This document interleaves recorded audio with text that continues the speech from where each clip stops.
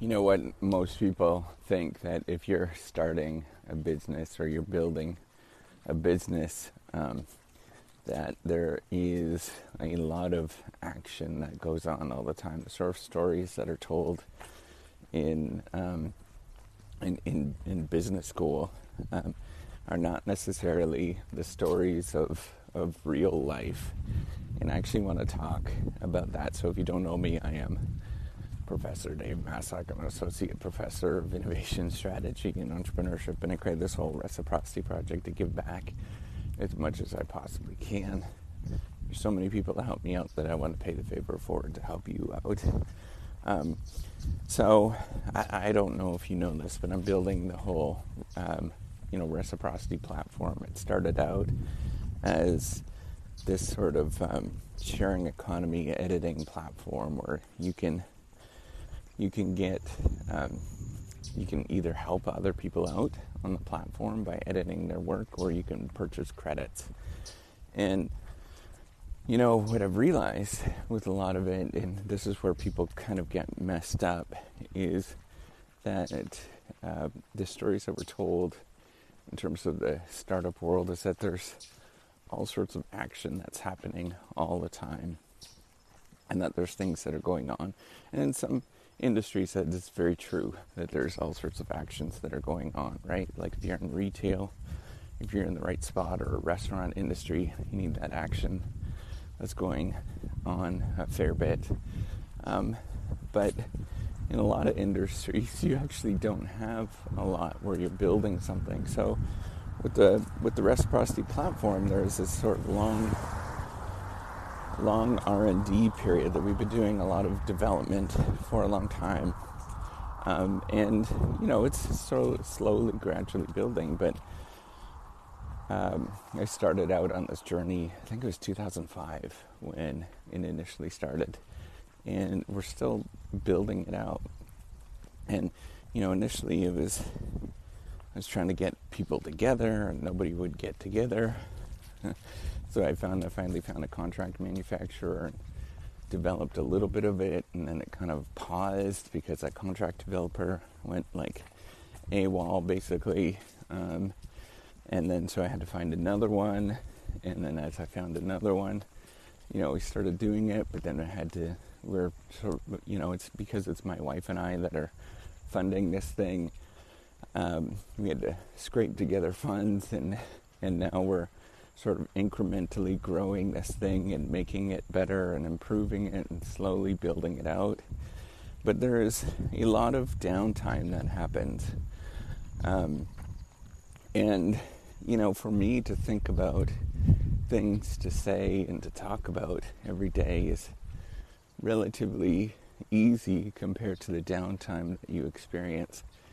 And even today, I thought, it's so actually, so I started doing, YouTube videos and stuff, and then I figured out that, man, you got to do this all the time.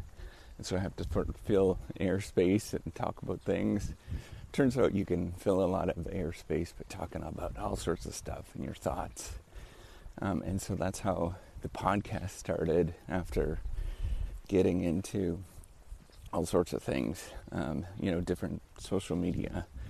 And what you realize is that, building these kind of things, it might take, to go through a round or build on a, before we put something into production, because there's this cycle that you have to do, right? So the developer has to build things. You kind of have a conversation, the developer builds, and then you look at it and it's not perfect, or it's not what you're thinking. And then you revise it, and then once it gets kind of like good enough, you put it into production. But that cycle takes, it takes a while before that's actually something, right? And this is still doing it on the cheap, because we don't have designers and all this other kind of things which would be nice to have, but we can't afford it. I can't afford it. By the way, if you hear wind, I'm just going for a walk. And what you realize is that there is a lot of downtime that you do, and this, it's partly the benefit of it, you can get somebody else to sort of work on something, but also it sort of takes the romantic nature out of it, that there's all these deals flying and all that kind of stuff, but that's not what happens. It really isn't. There's a lot of slow, tedious work where you're sort of building and gathering things. And if you read a lot of these, I read a lot of papers, and I read a lot of sort of startup stories and things like that. They always skip through it and how long it actually takes. Like they quickly say, over a course of a few years. But if you think about that, a few years is a long time, and most people get very, that's in the nature of how long that actually takes. That's where people kind of quit or give up on what they're doing. And it is a very long time, right? Like even for me, you look back and, man, I started doing YouTube videos and things. I think it was probably 2016 or somewhere around there, 17. And it is a long time, right? It's a lot of dedication to something like that. And it is growing, it's sort of expanding, but it does take an awful lot of work that people sort of, they don't sort of realize that there is all of this that goes on. But my message that I wanted to say with this is, don't get sort of caught up in the fact that it's taking a lot longer than you think it's going to take, and that there is sort of a lot of downtime. That is actually the beauty of it, is that it is taking a long time. And that actually is the sort of entry barrier that people forget about. Is that the reason why nobody wants to do these kind of things is it's a long, slow grind where it takes forever to build it. It's not like you put up a couple of web pages and then all of a sudden everything sort of starts happening. But it's just this slow, tedious grind where you try something, you wait for 30 days or 90 days until you see what happens, and then you try it again. And you keep doing that day in and day out, over and over and over again. And lots of people will listen to this and they'll be like, well, that seems boring. But that's actually the truth of it, is that it's this sort of slow grind. And I think if you listen to this right now, you listen to this one podcast, and you kind of have startup fever at this moment, listen to it as it is a slow, boring, tedious grind.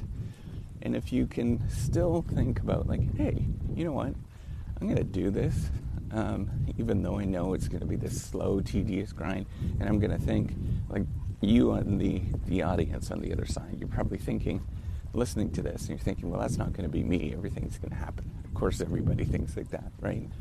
But when you do it, you're going to realize that, and it does happen to you. At least you kind of know, this crazy professor talked about this. It's going to be this slow, boring grind. And then you won't think that you're crazy or anything like that. Just know that you're absolutely normal with it. So that's all I wanted to say, is if you listen to this, this is what you'd expect.